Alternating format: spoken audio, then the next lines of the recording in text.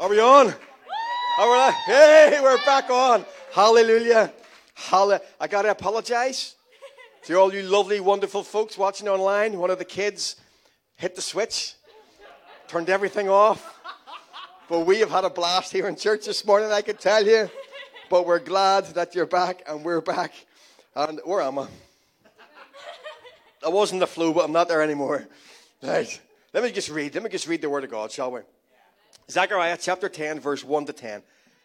Here we go. It says, ask the Lord for rain in the time of the latter rain, or the spring. For he makes the storm clouds, and he will send showers of rain, so every field becomes a lush pasture. Household gods give worthless advice. Fortune tellers predict only lies, and interpreters of dreams pronounce falsehoods that give no comfort. So my people are wandering like lost sheep.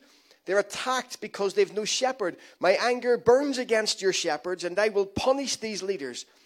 For the Lord of heaven's armies has arrived to look after Judah, his flock. He will make them strong and glorious, like a proud war horse in battle. From Judah will come the cornerstone, the tent peg, the bow for battle, and all the rulers. They will be like mighty warriors in battle, trampling their enemies in the mud under their feet. Since the Lord is with them as they fight, they will overthrow even the enemy's horsemen. I will strengthen Judah and save Israel. I will restore them because of my compassion. It will be as though I never rejected them, for I am the Lord their God who will hear their cries. The people of Israel will become like mighty warriors, and their hearts will be made happy as if by wine. Their children too will see it and be glad. Their hearts will rejoice in the Lord. When I whistle to them, they will come running, for I have redeemed them. From the few who are left, they will grow as numerous as they were before. Though I have scattered them like seeds among the nations, they will still remember me in distant lands. They and their children will survive and return again to Israel.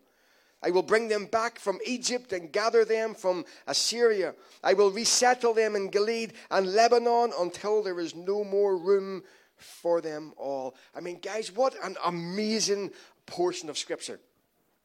Have you ever noticed, or is it just me, but have you ever noticed that sometimes God says stuff that don't make any sense? Like that phrase. Let me repeat it. Does God sometimes say stuff that doesn't make any sense to you? Yeah, absolutely. Like that verse. He says in verse 1, ask for rain in the times of the latter rain. Now maybe that's supposed to make sense to me, but I'm Irish. So it doesn't make any sense to me whatsoever. It didn't. Whatsoever. Why would you need to ask for rain when it's already raining?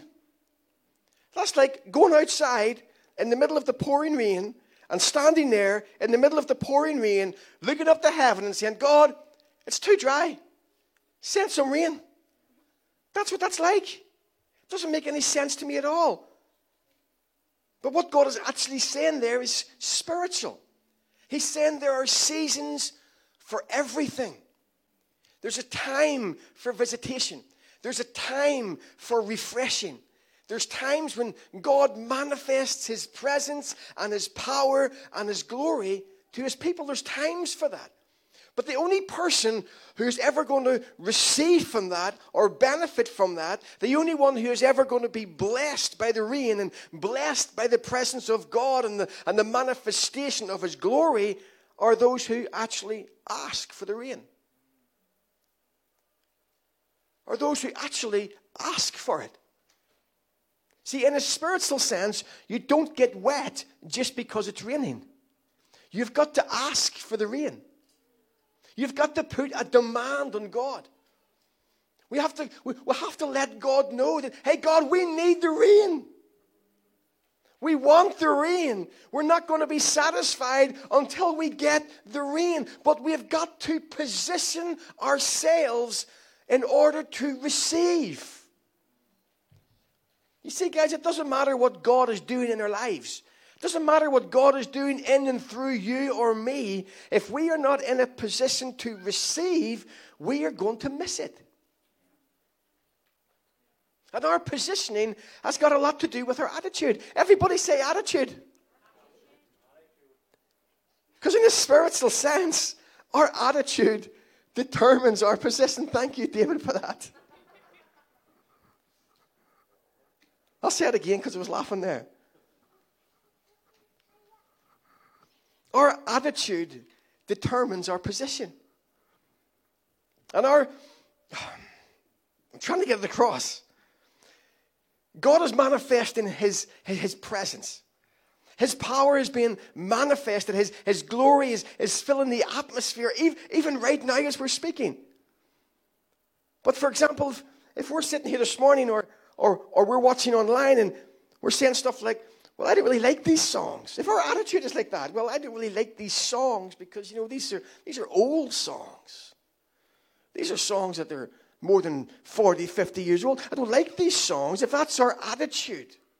If we're saying I can't really worship to that because I don't like them, or if our attitude is, well, I don't really like that message this morning, so I'm just not going to listen to it. I'm just going to switch off and think about dinner. If our attitude is I really can't wait till the service is over because, I'm starving. Really want to go home and get my lunch. If that's our attitude, then yes, we are physically in the right place.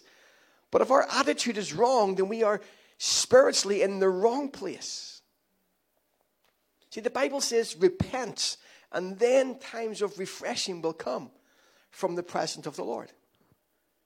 Listen, guys, I love all you guys with all my heart. I actually love in the Lord all of you guys listening and watching online. I love you in the Lord Jesus with all of my heart. I do. And I want to be the best pastor that I can possibly be. But God didn't send me here to New Beginnings Community Church just to make friends and to go and pat everybody on the back and say, you're doing great and I'm doing great. Hey, we're just all doing amazing. We're just all doing great. That's not why I'm here. I'm here by divine appointment for God's plan and destiny for this church to push you. To push you, to build you, to equip you, to train you, to empower you, to help you position yourself so that you can receive everything that God wants you to receive, so you can be the best version of yourself. That's why I'm here. That's why I do what I do. And that means that sometimes I'm going to make you uncomfortable. That means sometimes you're not going to like me. Maybe no one likes me. Because to grow means to stretch. Growth means change. So if you're not daily growing, if I'm not stretching you and you're not changing, we're not changing. If my preaching never challenges you and convicts you and fires you up, then I'm wasting my breath and I'm wasting your time.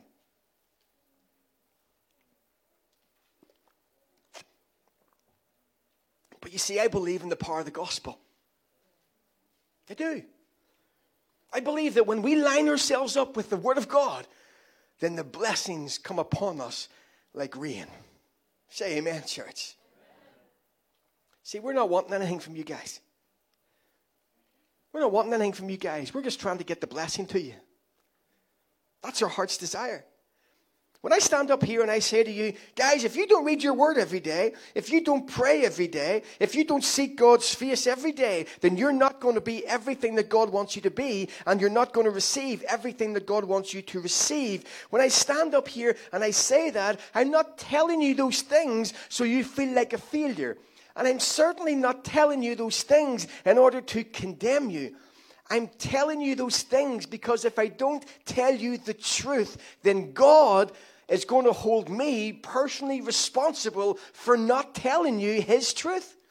And I'm not going to have that. Guys, the Church of Jesus Christ is entering a season of divine prosperity. There's this major shift that's taking place in the spiritual realm right across the world. Not just here in Halifax, but everywhere. You know, a major part of the prophetic ministry is knowing where we are in the Spirit so that we can position ourselves to receive. It's like a spiritual radar system. Do you see at the start of this pandemic, all over the news and media, you'd hear about there's the coronavirus is coming. And this coronavirus has got the potential of killing hundreds of thousands of people. That was the warning that was being sounded right across the airways. Now, I know the media has blown this thing completely out of proportion. But that warning was there to prepare us for what was coming. In other words, to prepare us to protect ourselves, to wear a mask, to keep 2 meters apart, to wash our hands, to not go round licking door handles. Common sense. Keep it simple. But in the case of what we're talking about here this morning, the advance notification prepares us for what is coming. So not so that we'll get out of the way, but that so we could stand directly in the path of what is coming. So that nothing will prevent our lives by being drenched in the rain from heaven. That means that we need to get rid of anything and anyone who stands in the way of us and the rain. And that means if you have any resentment in your life, you got to get rid of it, because that will stand between you and the rain. I don't care if you haven't spoken to somebody in 40, 50 years, you got to pick up the phone. You got to get rid of it. You got to get rid of self-pity. Who loves self-pity? Isn't self-pity amazing for like 30 seconds, isn't it? And then you're stuck with it. You got to get rid of self-pity. The world and nobody in it owes you anything. You got to get rid of unforgiveness. You wouldn't believe the amount of believers who hold unforgiveness, who harbor unforgiveness toward loved ones and toward friends and families and work. This will hinder you. This will put a barrier between you and the rain. You have got to get rid of it. Phone somebody up, say, listen, I forgive you. In the name of the Lord Jesus. Anger.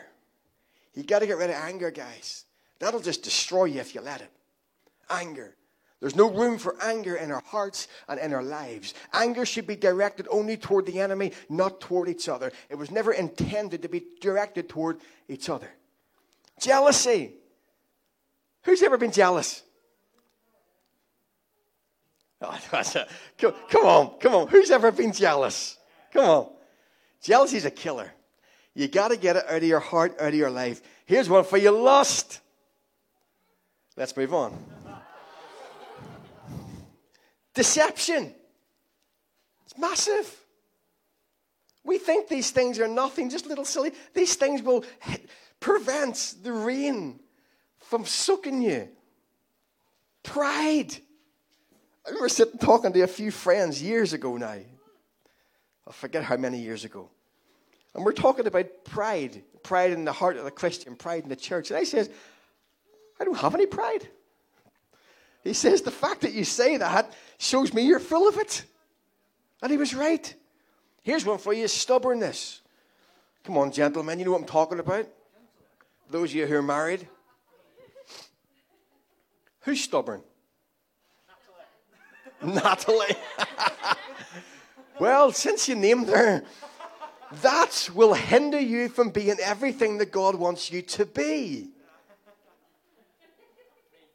I'm telling you, stubbornness is awful, and we brush it under the carpet. We turn it into a joke. Then when you're talking with your mates, oh, she's so stubborn, he's so... It's terrible, it'll cripple you. Here's one for you, rebellion. The Bible calls rebellion witchcraft. That's how serious it is. Here's another one, gossiping. Guys, we are gossipers. We love it. We love it.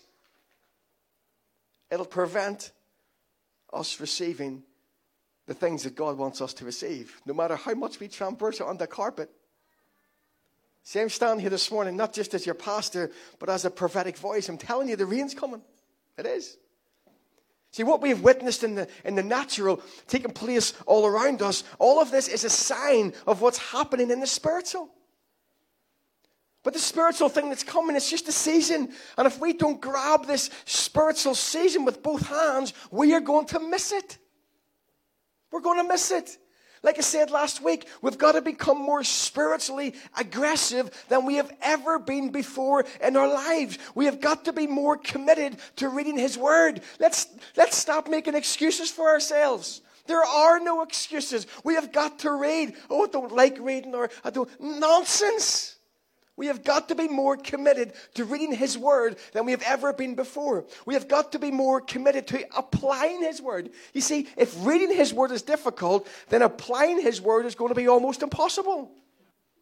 And unless we apply the Word of God to our lives, we are never going to grow. We're never going to be what God wants us to be. We have got to be more committed to applying His Word to our lives. We have got to pray more aggressively.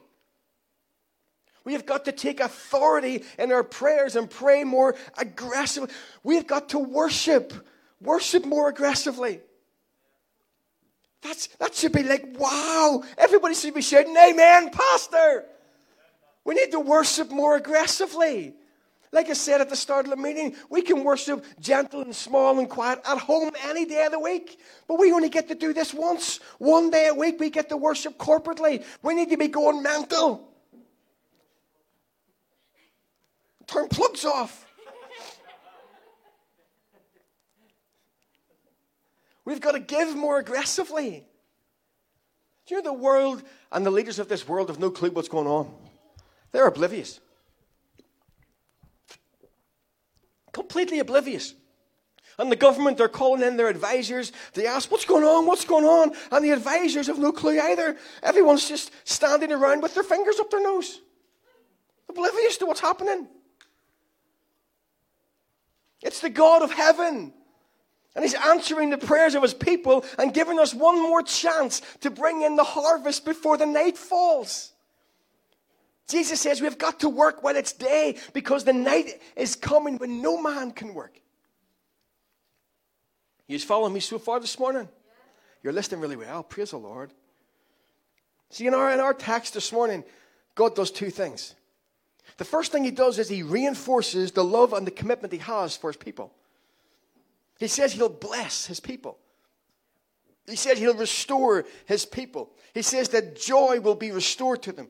He says they'll become like mighty warriors who tread down their enemies in the streets. He says the joy will be so great and so impacting that their children will be glad and rejoice in the Lord. He says that He'll make His people a royal horse that will ride out in battle. He says that if they've suffered loss, then increase shall return. See, this all comes under the category of rain. The refreshing, the blessing, the prosperity. And the second thing that God does is He rebukes the false prophets and the false shepherds that lied to and deceived His people. He says His anger is kindled against them and that He'll punish them. So I'm going to stand here this morning and prophesy that in this great season of rain, of God's blessing and God's divine prosperity, at the same time there's going to be some judgment coming on these false prophets, on these false shepherds that preach prosperity for money and tell people the things that they think the people want to hear.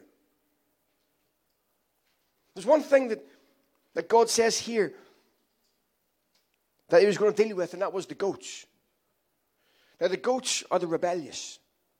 Goats are the ones who refuse to be led, the ones who ignore instructions, the ones who oppose the truth. Let me say something about the truth. When you oppose the truth, or you resist the truth, you're not opposing or resisting a message or a concept. You see, truth is a person, and that person is Jesus Christ. And the Holy Spirit is the Spirit of truth. Jesus says, my sheep know my voice, and the stranger they will not follow. So the rain is bringing blessing, and it's also bringing judgment. See, what we see in the natural, it's just a mirroring of what's taking place in the body of Christ. See, the Holy Spirit is drawing a line. He's separating the good from the evil, the truth from the false. He's separating the holy from the profane. And those who stand, who hold a standard of truth and a standard of righteousness and holiness are going to be showered with unspeakable blessings and prosperity and abundance from our Heavenly Father. But those who forsake the truth, they're going to experience judgment. And I'm standing here today, guys, as a prophetic voice to declare a new season of visitation of the Holy Ghost to the church. The atmosphere's shifted. The heavens are pregnant with rain this morning. We got to believe this, but you've got to ask for it. This might be the last outpouring you will ever experience, or should I say, ever take part in. Because every generation has been given the opportunity to take hold and experience genuine revival. But we've got to ask for it. Are we going to ask for the rain? Are we going to ask for the rain? Are we going to let it bypass us? Are we going to ask for the church? Come on, are we going to ask for the rain? Come on, are we going to ask for the rain? Answer me, are we going to ask for the rain? Then let's stand to your feet. Let's stand to your feet. Let's ask for the rain. Let's sing this song. Lift our hands. Ask for the abundance of our Heavenly Father to flow out upon our lives and upon this place and upon our children and our children's children and our work colleagues and our friends. Listen, the rain can fall upon all of us. Let's worship Him this morning in the name of the Lord Jesus. Now the heartbeat of heaven